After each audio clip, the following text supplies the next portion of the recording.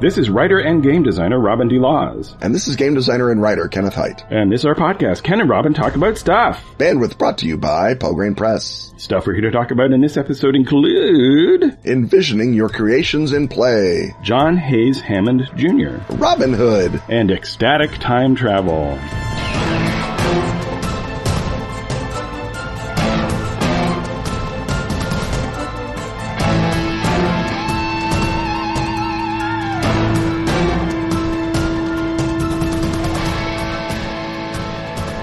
Prophecies of doom. Protagonists slopping through the wilderness. Battles of blood and mud. At least in Gloom of Thrones, you know the story will get an ending. Gloom of Thrones parodies characters and calamities from the Game of Thrones universe and combines them with the award-winning Gloom format. The goal of the game is to heap as much misery as you can on your characters before eventually killing them off. It's from Atlas Games, the publisher of the original Gloom game, and of hits like Once Upon a Time and Ars Magica. Gloom of Thrones is kickstarting until April 29th. Search for it on Kickstarter, or go to atlas-games.com/Gloom of Thrones. Or follow the link in the show notes. Because as the saying goes, if you aim for the porcelain throne, you best not miss. Did you set up the script to give that line to me? Might have. You know nothing, Jon Snow.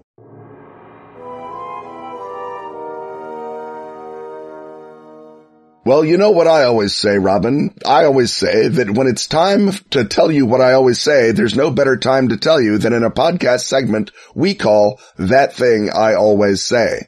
And Robin, this time it is something that you, not I, always say, though I'm sure I always said it starting about 18 months after you always said it. So what's that thing you always say? So the thing that I want to always say at you a whole bunch of times now, especially to people who write material for others to use, particularly source book material as opposed to scenarios, is envision this in play. You may have had the experience, dear gamer listeners, of reading a source book material, and it may have a lot of interesting details about the world.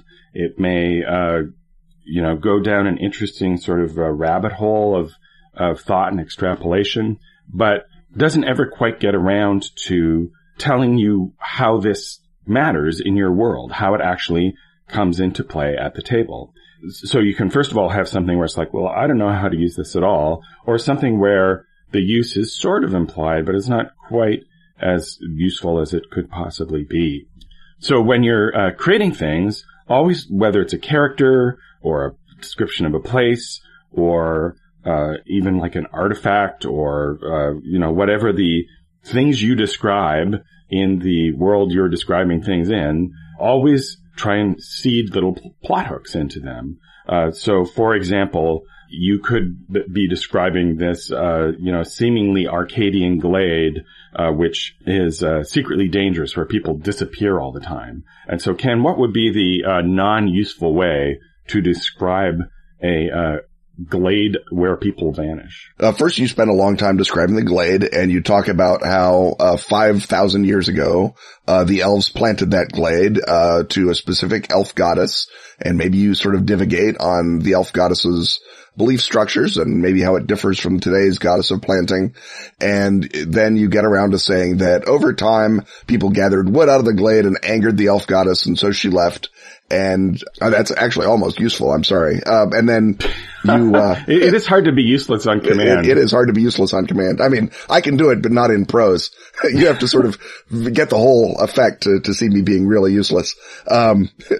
Sheila now is... I'm useless naturally, yes. Quite a lot, but on command you, inadvertently become useful. Yes. That's been Sheila's experience as well. So you've described this sort of lengthy backstory of the glade. Maybe you describe all the trees in the glade and what types they are and when it's in bloom and when it's not in bloom. And then you describe, but many travelers have reported that after leaving the glade, they are missing someone from their party. The end.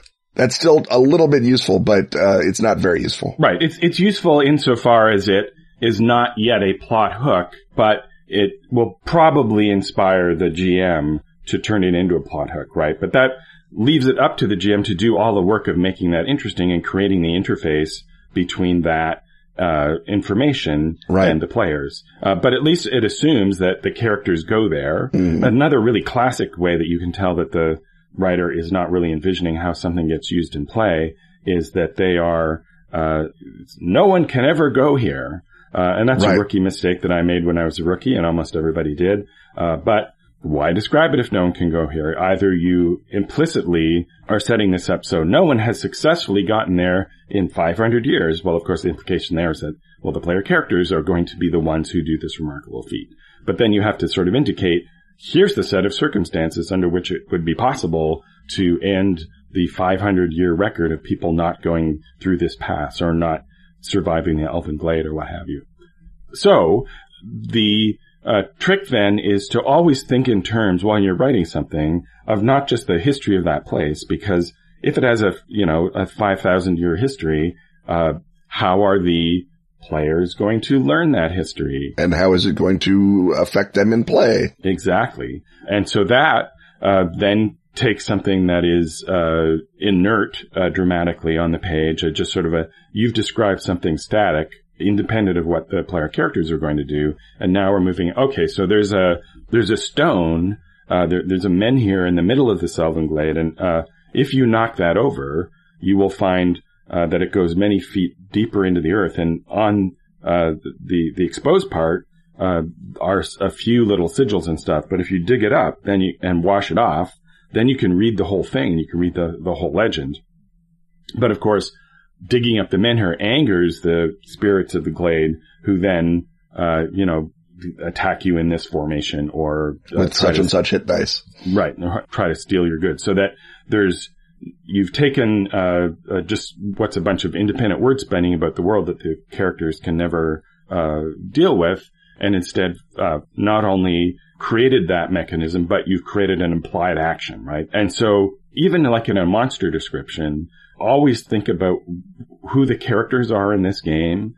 So, if they're the, independent investigators who are just sort of normal people in the This Is Normal Now, sequence of the Yellow King, even for them, they're going to have a different way of entering into the storyline with a creature, for example, than even the characters in other sequences of that game. And so you have to think, well, why would just sort of ordinary people wind up interacting with this creature? And so as part of the creature description, you can then describe what that would be. So, I guess an alternate way of saying this is sort of always be plot hooking. Right. But it's not the only, example of envisioning something in play as you write. So, Ken, while you're working on Fall of Delta Green, were there things that you found in particular that you needed to do something extra in order to activate the history of that setting and get the players engaged with it? I mean, the thing that you have to provide is the way that element of the history relates to the current concern. So if you're talking about the raid on Innsmouth, you can say that there maybe are a couple of there's the documents from that raid, the after action report. And so you put that into the tomes so that people can use that tome to understand about the raid on Innsmouth. The raid on Innsmouth doesn't become empty backstory. It becomes a thing the player characters might potentially access. And in the same way, in that glade, you might say the old herbalist Goody Collier has lost 4 children to the glade and will be very grateful to any adventurers who can solve the mystery and bring her children back. And then that gives you like, oh, here's a person that we can ask about. Here's a ally maybe we could get. Here's a thing that could happen if we interact with this glade, as opposed to we just wander past it, roll to disappear. Oh, no one disappeared. End of story. And even if you roll to disappear, that's something that we didn't put into the glade. You have to put that in. And so the similar thing happens with, things that were historically, in the setting. For example, there was a raid into the Congo to destroy an avatar of Nyarlathotep, during the, Katangan Civil War. And you can just say that happened, but when I'm presenting a thing that happens in the 1960s, I presented 4 or 5 ways that your team of Delta Green agents could have been involved in that. And that you can either make those be little missions that you do in the course of the game. Those are just standard operations or adventures, or it can be a part of your backstory. Oh, I was in the Congo. here's the kind of thing that happened to me. And that provides you with elements of your character story, at the very least, even if it doesn't, set up an entire adventure for you to play out. Because you always have to be thinking in all this material, what hooks into the current day player group? What are they going to be utilizing this glade for? And it may just be that, it's just a roll to resist disappearing, and if you do, you don't disappear. Great. And that's boring, but it's fine. It might be something where, oh no, we can help out, the good cottager lady and with the widow Collier and help her out. That'd be terrific. Or it could be a thing where, you overturn the menhir and you get the backstory, the history, and that provides you with information about the elven goddess worship. If you're an elf, that will help you, especially if you're an elven cleric. But it'll anger the spirits and such will happen. So you can go the whole spectrum from a very, very simple interaction to a story hook that is not necessarily an adventure that happens right here in the glade to, this glade is a place where adventure happens and here's the shape the adventure takes. But all those elements need to be in the description, less so all the other bump that you put in. In Day After Ragnarok especially, I sort of tried to follow the rule that every sentence was a story hook. It didn't necessarily contain, a story, but it contained something you'd use in the story. So if I describe a gun, I want to describe what's it going to do in play that will make this gun better than the other gun that you could have bought. When I'm writing up Peru, the thing that I care about is the fact that there's an anthropologist and tennis star who's an FBI agent. That's an important guy in Peru because that's a guy you could meet. Less so whoever's running Peru. I don't think I even mentioned the name of the guy who's running the place because he's less important than the guy you might meet in Peru, to find out about the Japanese, submarines that are there. The second step, after you've envisioned, how this is going to be used in play and incorporated that into your write-up, is to make sure that the thing you're describing happening in play is interesting and goes somewhere. Yes. For example, the idea that you might disappear if you fail a particular check is interesting if somebody fails, but if everybody succeeds, that's a boring nullity. So you have to, and we normally think of failures being boring and therefore not having them, but that's an example of a boring success is one in which the players all passively roll for something to avoid something to the players. They make saving throws and they all make them. Well, then they go on their way, none the wiser. So you have to make sure that, some of them start to seem to disappear and waver and manage to reappear so that they avoid the threat, but they're alerted to its existence and that leads them, into something. Another way that you can, particularly what you're mentioning writing characters and one, you can sort of be formulaic about the way that you, incorporate game master characters into, your writing is, you can say what does this character want from the players, from the player characters when they show up?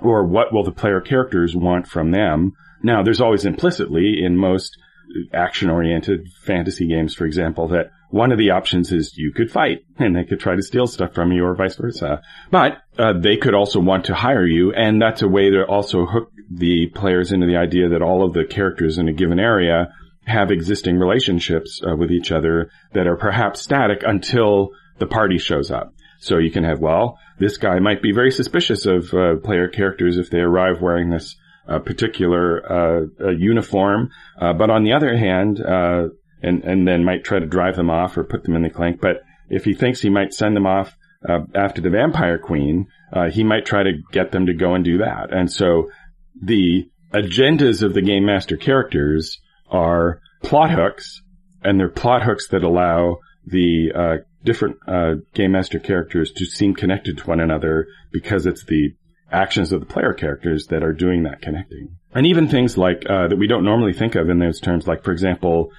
occult tomes in a Cthulhu game, they already have an implicit way that they pop up in play, which is that you read them and get hideous lore. You read them. Yeah, you stumble across them or people are fighting over them. But you might also add additional material to, if you have this book, who's going to come and try to take it from you?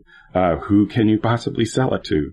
And so add a bit more detail to your write-ups in order to even take something that already has an implied action and add another couple of actions to it, because when you're running a game, particularly one that's sandboxy or relatively improvised, the more possible things for the players to decide to do, the better. Right. And then sort of the apotheosis of this kind of approach is something like the Armitage Files or the Dracula dossier, where every character is connected potentially to the universe in any number of different ways, and the source book goes out of its way to tell you what ways those might be and provides links and connections between all the various GMCs, all the various items, all the various locations, and all the various possible agendas, such that you, the GM, can pick and choose from amongst these myriad of hooks. There's more hooks literally than you can play through in a book like that, and provide a immediate game effect potentially for meeting anyone, that every single GMC might be part of the conspiracy, or they might be helping you against the conspiracy, or they might be a victim of it, or they might be part of some third force that's involved in the setting and is therefore connected to these other 9 GMCs. And potentially, as you say, with a sandbox play, all the little dinosaurs you dig up should have beef with another dinosaur, so that you can turn that isolated moment of discovery and fun into something that connects you into the web of a seemingly already existing world. And that's the secret, I think, to any good narrative, whether it's a game or a movie or a novel, is you have to believe that the world exists off the page or off the screen, and isn't simply being sort of dumb show presented for you, the players or readers, to engage with. You have to have some verisimilitude and confidence that if you went over those hills, there'd be something there instead of a sign saying, "Welcome to backstage. Now get back over the damn hills." Right. But it can't be so far backstage that the players have no way of getting there. It has to, and I think that's a much more common error in sourcebook writing. The author just sort of starts to spin a series of events without putting player characters in their minds at the center of those events. Yeah, if you've written 50 pages about the inaccessible continent, those are 50 wasted pages. Right. Or even things that just talk about what the authorities are doing in relation to this creature. Well, that might come into play, and that's fine, but don't leave out what the player characters are doing and why they would be interacting. Right. Unless the player characters are playing the authorities in a game. Then you want maybe a line as to, if you start fighting this dragon, you will anger the Duke, who's been sending his sons after the dragon, one after the other, to weed out the unfit and maybe to get the dragon's treasure for himself. Right. And so that's a description of what the authorities are doing that brings in the player characters, because you've been envisioning this in play. And so that is a thing that I would always say. Envision this in play. And having always said that, and said that a lot in this segment, I'm going to see what's on the other side of the commercial. Maybe even some things that I don't always say.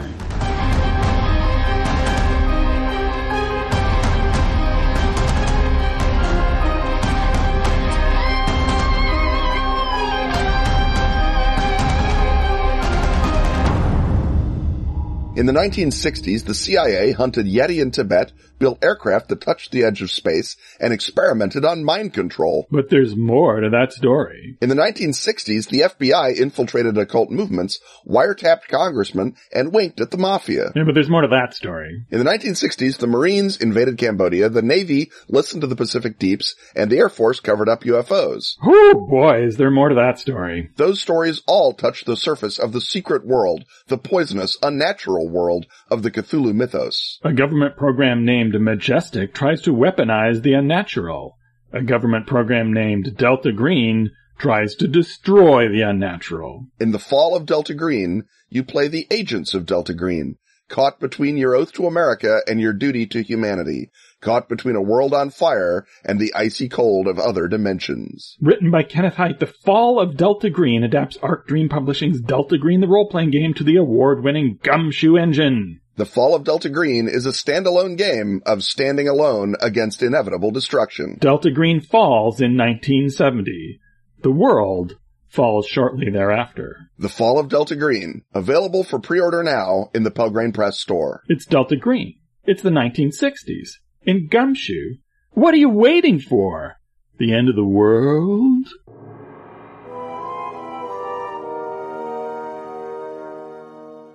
It's time once more for Ask Ken and Robin, and this time around, Kevin Roy is doing the asking of Ken and Robin, and his question is, John Hayes Hammond Jr., the father of remote control, and what are the mythos significance of Hammond Castle, and what was he doing with his father's body in his dungeon for 2 years? So we've got a topic and we've got a question, and let's get on with it. So John Hayes Hammond Jr. died in 1965. He was aged 76, and over the course of his career as an inventor, and turned out to be quite wealthy inventor, he filed and received 800 patents in radio control and naval armaments. And his interest that led him to create a castle started when he was 10. His family was already quite well heeled and moved him around a lot when he was a kid. So his father was a mining engineer who had the Midas touch, and every mine he touched or engineered could produce vast quantities. Right, and fortunately, not the kind of Midas touch that would have turned John Hayes Hammond Jr. And we had the good one. War. He had the Midas touch with the bonus. Exactly. And so he met some pretty famous people who took him under their wing. At age 12, he went to visit Edison's factory, and he asked so many precocious questions that Edison took a shine to him, and not only gave him a personal tour, but remained his mentor for the rest of his life. I think Alexander Graham Bell was also a figure in his life. Yeah, met him at Yale, or met him while he was at Yale. I don't think Bell was at Yale, but I think while Hammond was at Yale, he met Alexander Graham Bell and similarly impressed Bell, who was thinking about wireless transmission and other similar questions, radio waves. And so Bell and Bell noticed a guy who was going to be a great inventor and took him under his wing likewise. So he's got two pretty A-list patrons there, Edison and Bell. And then he graduates and goes to work for the patent office on the theory that you should know what everyone else is inventing and what's likely to make money if you're going to be an inventor. And that's the Edison coming out, I'm sure. Yes. There's some mentoring in entrepreneurialism as well, isn't there? And between his vast sums of money and his father's vast sums of money, he's able to found a research laboratory, which he does, inventing, among other things, remote control. Tesla also invented remote control. I'm sure that people in the comments can fight about that. He invented part of what makes FM radio possible.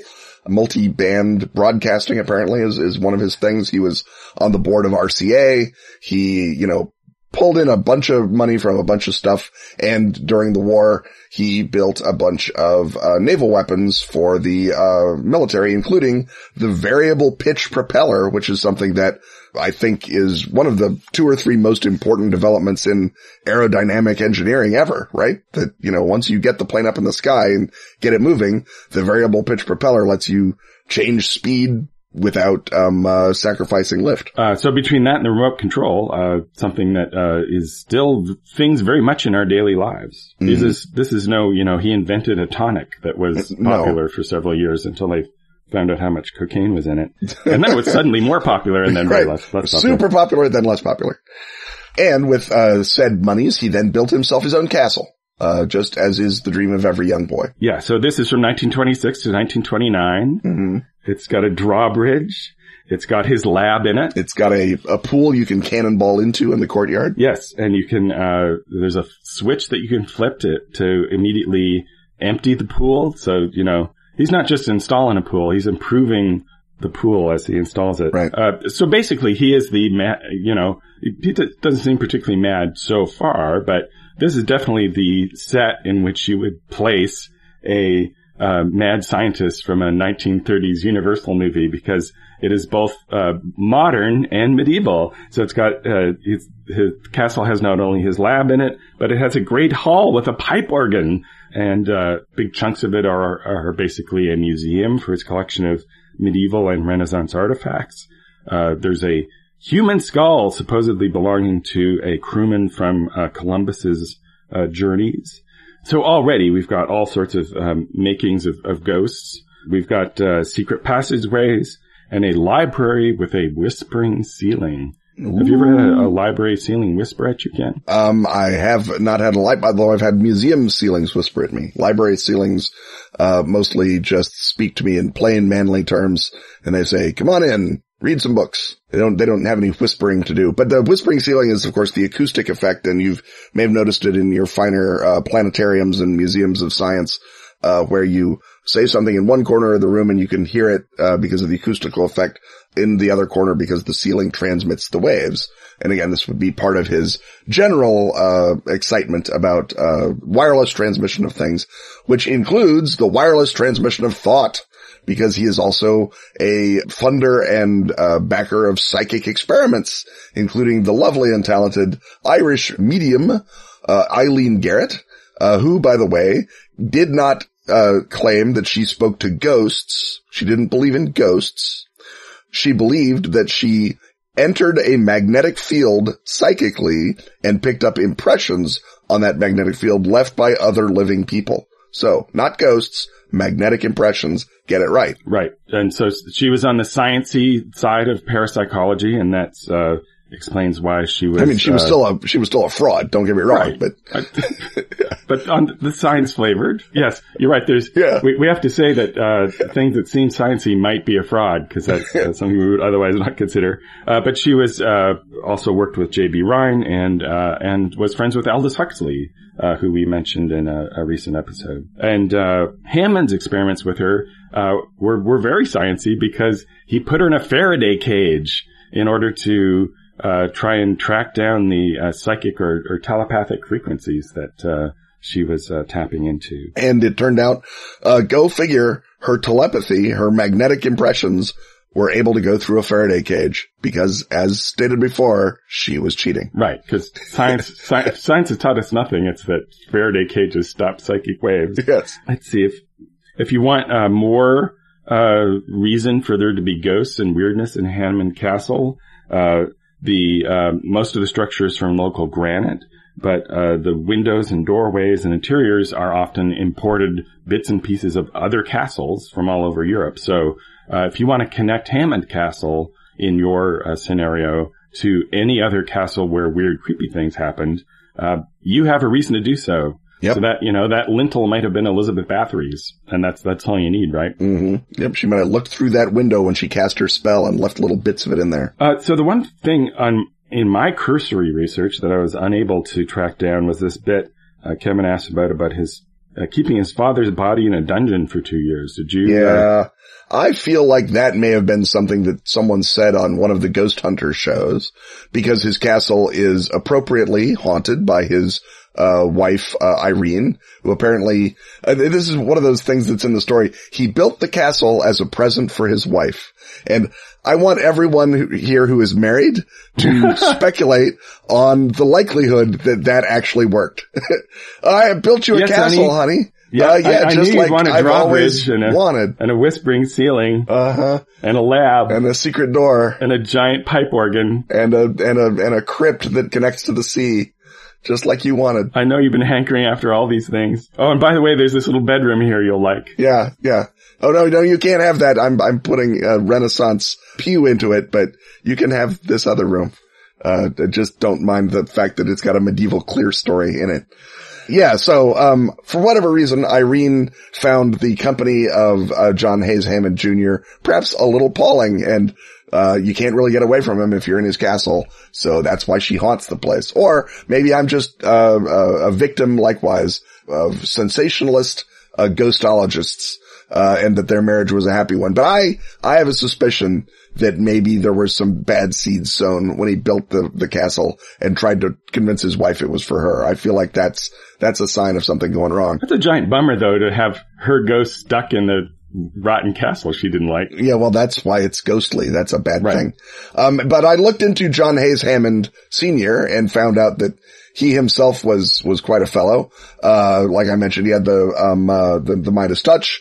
He was, buddies with literally everyone. And in fact, in May of 1926, John Hayes Hammond Sr.'s friends sponsored 11 simultaneous dinners around the world in his honor and wrote tributes to him from William Randolph Hearst all the way down to President Coolidge. People, saying how great John Hayes Hammond is. So that's the respect you earn when you show a bunch of people where gold is. It is. That's where the legitimate power comes from, is knowing where all the gold is. And oil. He also found oil in other things.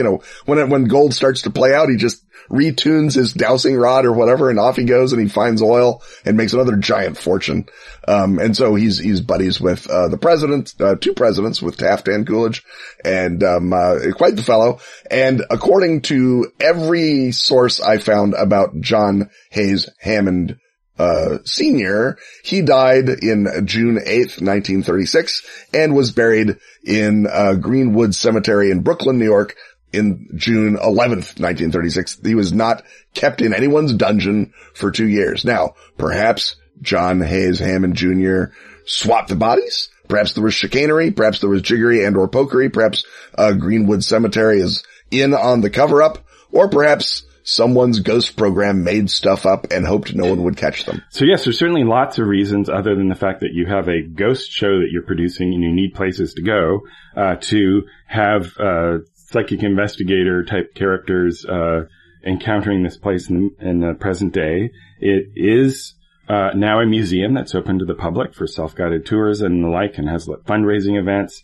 And, the pipe organ has been inoperative for the last 4 years. Maybe they took some of that ghost hunter money and put it in the pipe organ fund. Yep, they could have. And I want to emphasize this is the Hammond organ, but it is not the Hammond organ. Right. That's a different organ. It's not a Hammond B3. And while we're disambiguating our Hammonds, this is also not the John Hammond who was a super influential music producer and whose son was John Hammond Jr., the blues man. This is a different John Hammond Jr. and Sr. Right. One thing I might have the characters investigate is what happened to the stolen cats. Right. Because first of all, stolen cats. Yep. I think I need to say no more, but I'll nonetheless persevere. So Hammond had himself buried in a steel casket in a mausoleum, along with 3 of his Siamese cats preserved in jars. So again, nothing creepy going on here at all. Nothing. Hammond loved cats, and every time one of his cats would die, he would put it into a jar full of embalming fluid and drive around Cape Ann, Massachusetts, honking his horn as a one-man funeral procession for his cat. And because he was very, very rich, no one ever arrested him for contributing to disturbing the peace. It's not cause for incarceration. But he had lots and lots of these cats that were in jars around the property. And again, you begin to say, maybe Irene has a point. She's certainly not buried next to him in the crypt. She's buried in Brooklyn with her father-in-law. But, he very much liked his cats. He thought they were the bomb. And indeed, 3 of the jars had escaped the tender ministrations of the cleaning staff. And so when he was, buried, in 1965, he was buried, or immured, I guess technically, because he was in a crypt, with 3 of his cats who were also in jars full of embalming fluid with him. And those cats were stolen, as Robin intimates, in 2008 when people broke into the crypt, which, for no reason, is open to the sea. So you can go through a door from the ocean and up some stairs and you're in the crypt. So that's nothing. Oh, did we mention that the castle is in Gloucester, Massachusetts? That it's right there spang on, Kingsport country in Lovecraft Town? No, that's not relevant, I'm sure, to any of this discussion.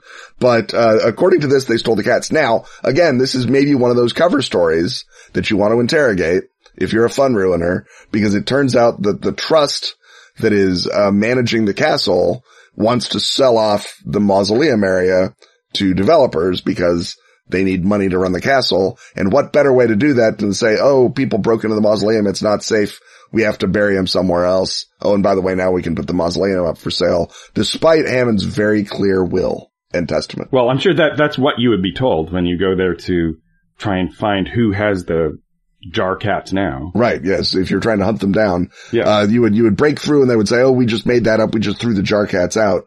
But then that guy's shifty. Yeah. And you don't know. Maybe the jar cats are powerful. Right. They can be jar cats from ancient Egypt. They can be, moon cats from the Dreamlands. They can have been immured not in embalming fluid, but in the magnetic fluid that Eileen Garrett was in touch with. And so they are like little psychic Leyden jars.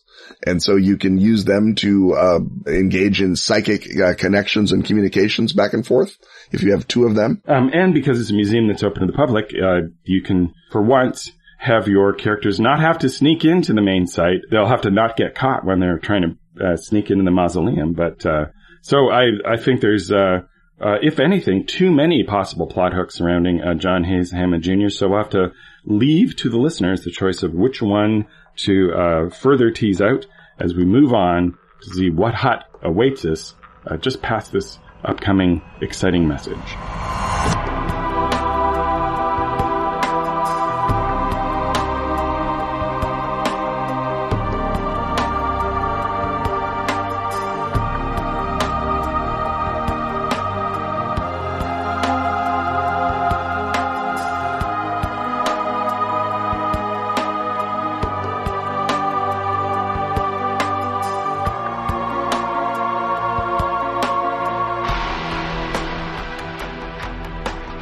The best of Askfageln is now available at Drive-Thru RPG. All issues of Phoenix Magazine since 2013. That's spelled F-E-N-I-X. Can now be grabbed in special English editions. Containing stellar gaming material from our own Ken Hite. And such other recurring stalwarts as Graham Davis. And Pete Nash. Also find Dice, the gorgeous photo book celebrating that classic gaming accessory. And Freeway Warrior, the series of post-apocalyptic Choose Your Adventures by Joe Dever. And if you speak Swedish, not English. That's Swedish, not English. You can delight in every original issue of Phoenix. And the new Sagebrush and Six Guns role-playing game, Western. How do you say slap leather varmint in Swedish? Oddly, Google Translate refuses to help on that. That's the best of Askfageln on Drive-Thru. Visualize this podcast surviving by joining such Patreon stalwarts as Randy Ship, Rich Spainhour, Aaron Sapp, and Alex Johnston.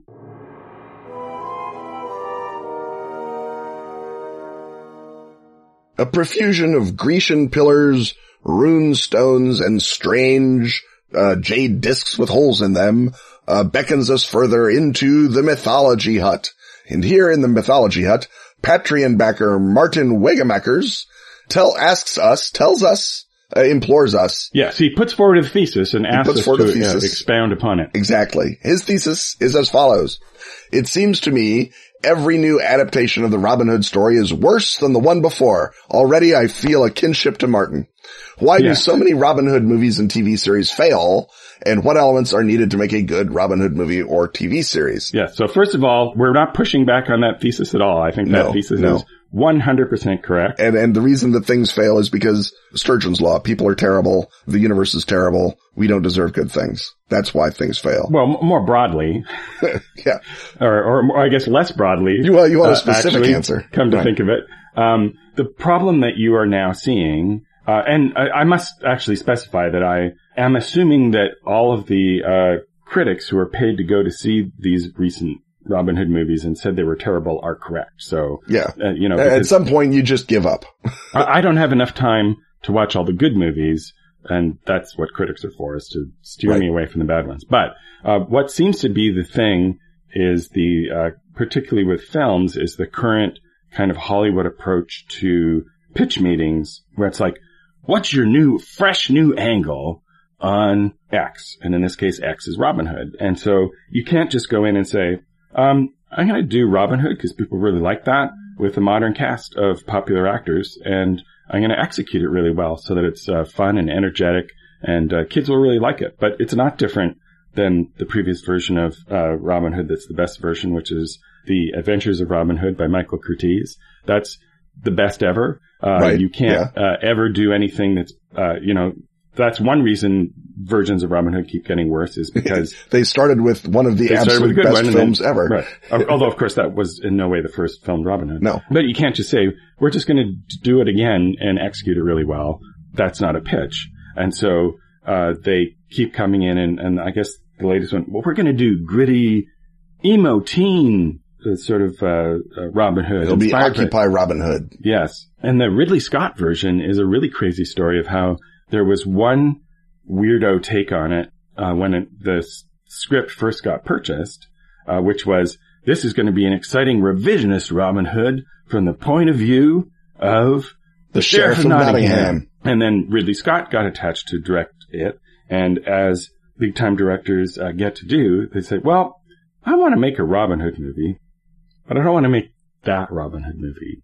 Instead, I have a really interesting idea that we're just going to hang it all on the physics of archery. I've not seen that film. I mean, I think that in the original script there was a bit where it was like forensic archery. And so they would go and they would find a guy who's been shot with a bunch of arrows, and some character would say, you know, for all I know, Alan Adale, I don't know, some guy would say, Guy of Gisborne, let's say, would say, this is a cloth yard shaft and it was fired from this angle. It could only have been fired by the best archer in the land. And so you'd have some forensic archery going on in the show that would be establishing this notion of Robin Hood as a mysterious figure of terror, to the people of Nottingham, and to the sheriff, at least, of Nottingham. And I have no idea if the original script was, you know, the big reveal was that the authorities were evil and Robin Hood was good, or the big reveal was Robin Hood was a monster serial killer and just pretending to be caring about the poor, or what it was, because as you say, it got redone into, let's make a grim, modern, humorless Robin Hood with Russell Crowe, and let's really make it about a guy with PTSD and arrows. And that's what they did. And it worked so well that neither you nor I saw it, and neither of us can remember what its real premise was. So the question of how to do a good Robin Hood adaptation is, I think, first of all, number one, casting. And if you have someone who is today's Errol Flynn, proceed to step two. Yeah, and weirdly they did. Because they had Oscar Isaac in that movie. They just cast him as King John. That was slightly before his heyday. Yeah, but still. If you were a great casting director, you could have seen that. I'm not saying that there's no one today who is as charismatic as Errol Flynn. But you want to get, first of all, I don't think, there's already been a really great, old Robin Hood movie, Robin and Marian. Where it's starring the immortal, Sean Connery. Sean Connery and Audrey Hepburn. And that's a really great sort of part of the 70s cycle of revisionist genre movies. And so since we have that, I also don't think you particularly need an older or grimmer, Robin Hood. Certainly they went very young, with the latest version. But I think you just want a sort of a believable action hero aged character, and they had him, and they've already had a magic Robin Hood because they had the British television Robin Hood where he was all in tune with Herne the Hunter and the forces of the Druids. Right. And while I think people of goodwill can disagree as to how actually good that was, it's definitely been done now. And again, maybe you don't need that. So the thing is to just sort of would be to do it's very hard to look at a classic and redo it. Of course, someone is going to forget that Rocket Robin Hood was ever a thing and try to do a serious Robin Hood in space movie. And you could possibly see, if you gave Jean Yimou a lot of money, you might be able to convince him to do a really cool version of Robin Hood. It might be interesting to see that tackled from either a different cultural perspective or just by a director from outside the Hollywood system. And we've had two funny Robin Hoods already. We had the Disney Robin Hood where Robin Hood is a fox, which is the only Robin Hood that can possibly compare to Errol Flynn. That's a pretty solid Robin Hood, yeah. And we had one of the rare cases where a Mel Brooks movie was better than the thing it was making fun of, because it was making fun of the Kevin Costner movie, Robin Hood Men in Tights. By Mel Brooks, which was, right. I don't want to say the last good Mel Brooks movie, but it's up there. And the Costner movie, I guess, actually does tried to do what I'm saying, which was get big contemporary stars and do it well. They just did step A. Yeah, they got Kevin Costner instead of someone with charisma, which I guess was a mistake a lot of people were making in the 90s, but still. And you can't have a Robin Hood who's surly, I guess is the thing, right? Robin Hood is having fun. Robin Hood is maybe he's very dead serious about the hated Normans or the filthy rich people taking money from the poor, but he does it with a verve and an elan that causes people to rally to him. It's not that he's like a grim, humorless guerrilla leader. That's not fun Robin Hood.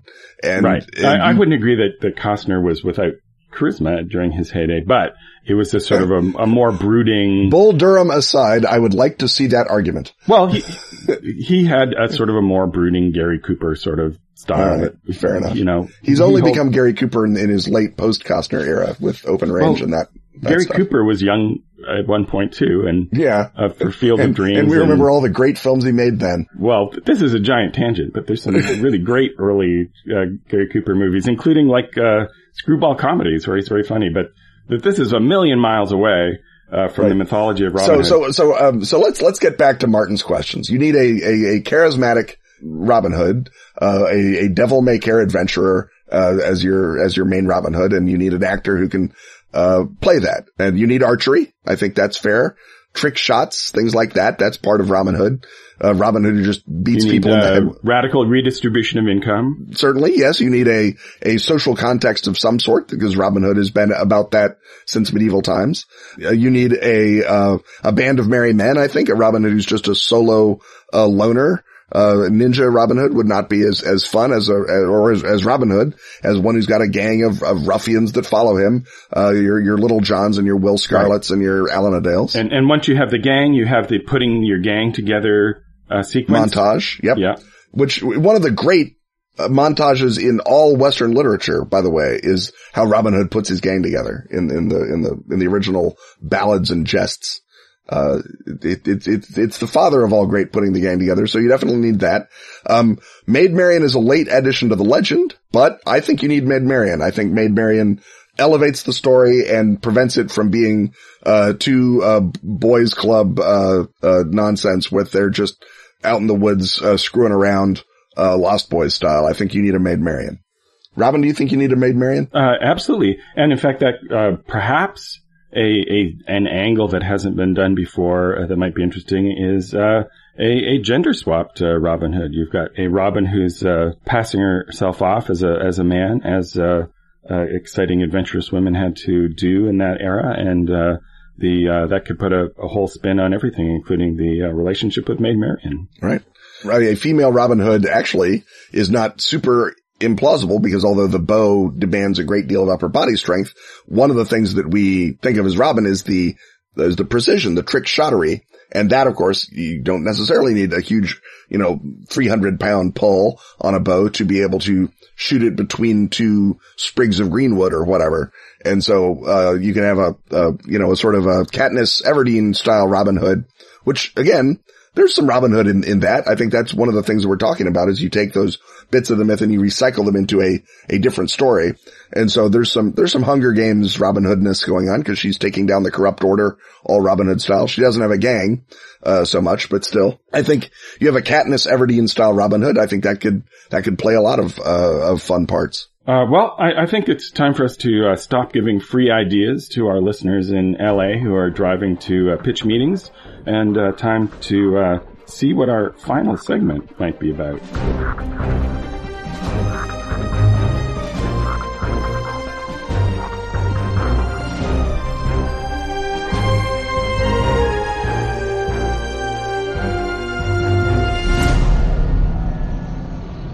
Have you found the yellow sign? The King in Yellow, Robert W. Chambers' unearthly book, has inspired millions of readers since the death of the Gilded Age. A beautiful new edition from Arc Dream Publishing brings fresh potency to its stories of poisonous romance. This deluxe hardback features gold foil embossing and a leather cover in the black snakeskin pattern that Chambers described. A foreword by John Scott Tynes sets the stage. Annotations by Kenneth Haidt elucidate the secrets and histories of every tale. Samuel Araya's full-color plates and charcoal illustrations evoke the otherworldly weirdness of Carcosa. Every print order comes with the PDF digital edition. The annotated King in Yellow insinuates itself into our reality in July 2019. The ball begins. It is time to don your mask. Join the masquerade at shop.arcdream.com.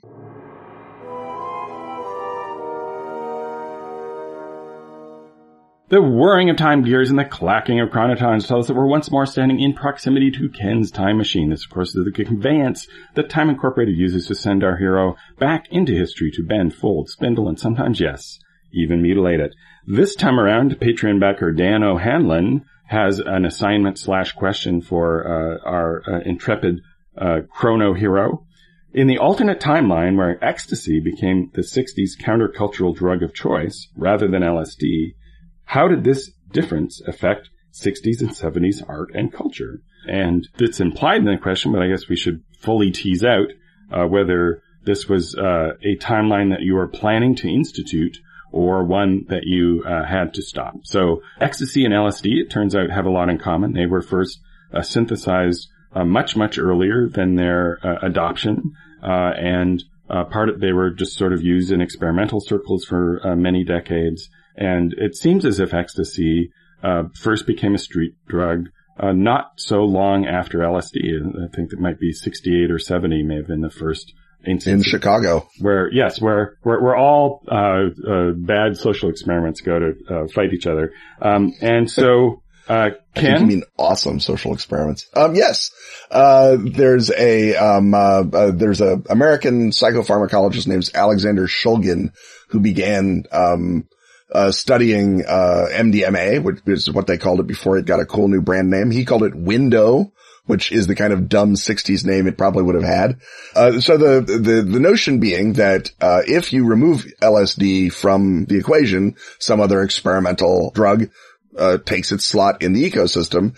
And as you may remember, we sort of hijacked the LSD movement with our good old Operation Outsight, where we saved the life of young Rockefeller. So that's a double Aldous Huxley callback. It's a double Aldous Huxley callback. Yep. And so in that timeline, LSD is more strongly controlled, or at least has a nerdier vibe to it. And in that timeline, similarly, Shulgin begins his research earlier, or because the U.S. Army began MDMA experimentation in the 1950s at Michigan, those experiments could have gotten out, and Ann Arbor could have been the ground zero for the drug instead of Boston and later on San Francisco. And so you have a big Midwest explosion of ecstasy use, or window use, to use its dumb period term. And I think that what you have is very similar to what you got when another dreary, gray, hideous part of a great country experimented with ecstasy. You got the Manchester sound. And similarly, I think Chicago develops acid house, several decades earlier or something like it. I think the music is amazingly better. To get to Dan's other question, if it's driven by window versus LSD, it's less sort of up your navel sitar music and more oons dance beats, which is all great. Maybe you get disco flowering or beginning early, because again, being up there in Ann Arbor, it's going to interact with Motown and the Motown sound, so you're going to have that blend of soul and dance that created disco in the 70s in Philadelphia and was driven mostly by cocaine, although ecstasy was part of the Studio 54 scene even then. So again, I think that my argument that ecstasy leads to dance music is fully understandable.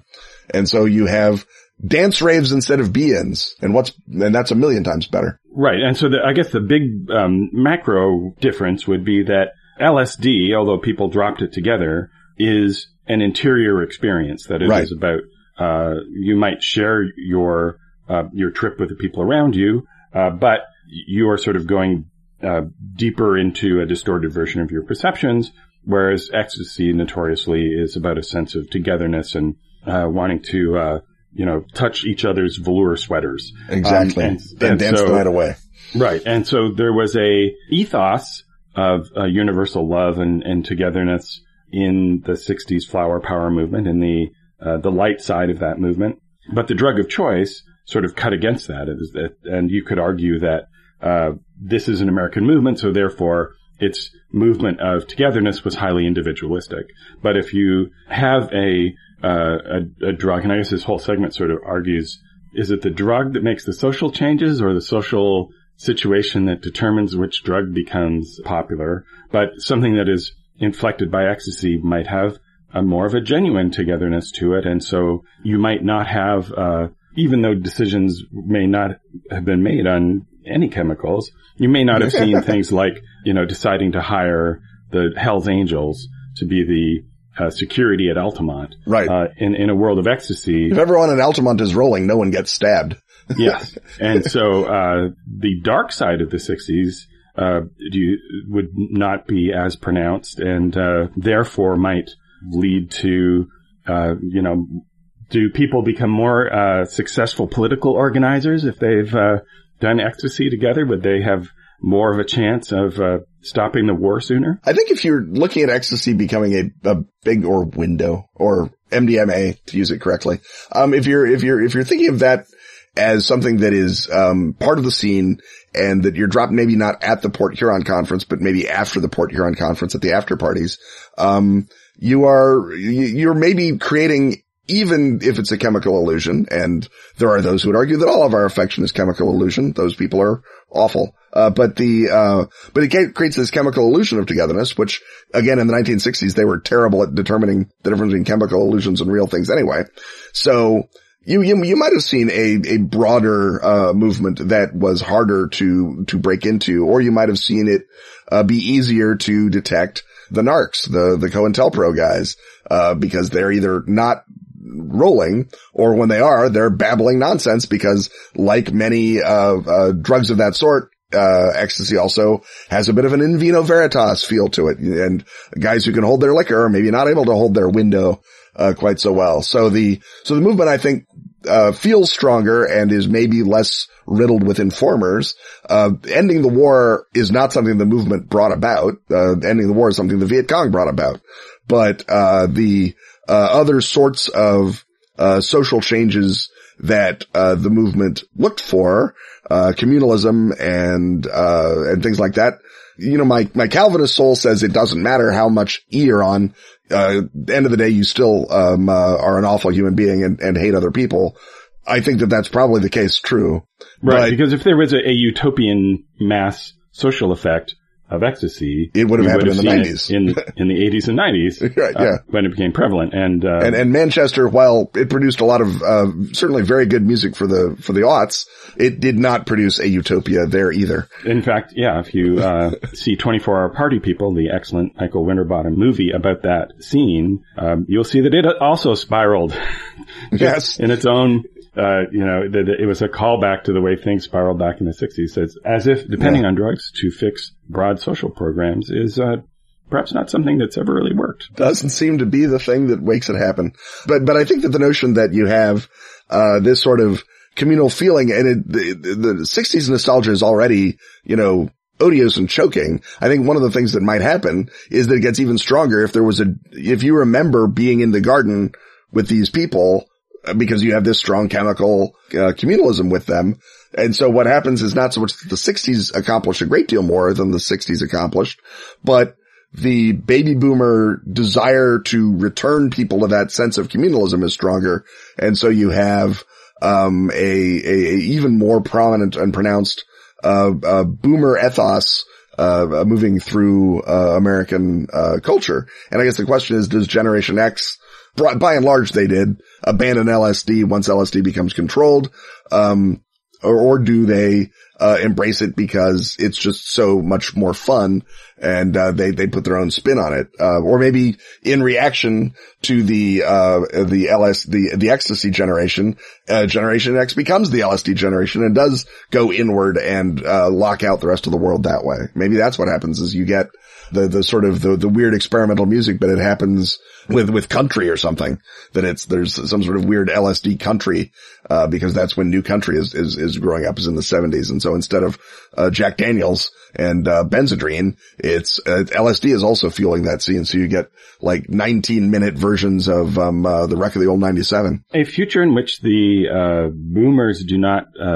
sell out their values quite so hard in the 80s, would also have big effect on the tech sector, that perhaps, some of the values of this new 60s might actually make their way into the practices of these companies, as opposed to just being part of their rhetoric. That the old well model of the internet might be more what we have, or at least might be a bigger part of the internet than we have now. Although again, speaking of the effect of drugs on social behavior, does the effect of social media's instant anger button work as well or as thoroughly in a generation that has at least the potential to have been going out to raves all night and dancing to proto disco? You might have cadres of senior citizens who are basically the equivalent of the person on site who doesn't get high in order to protect everybody.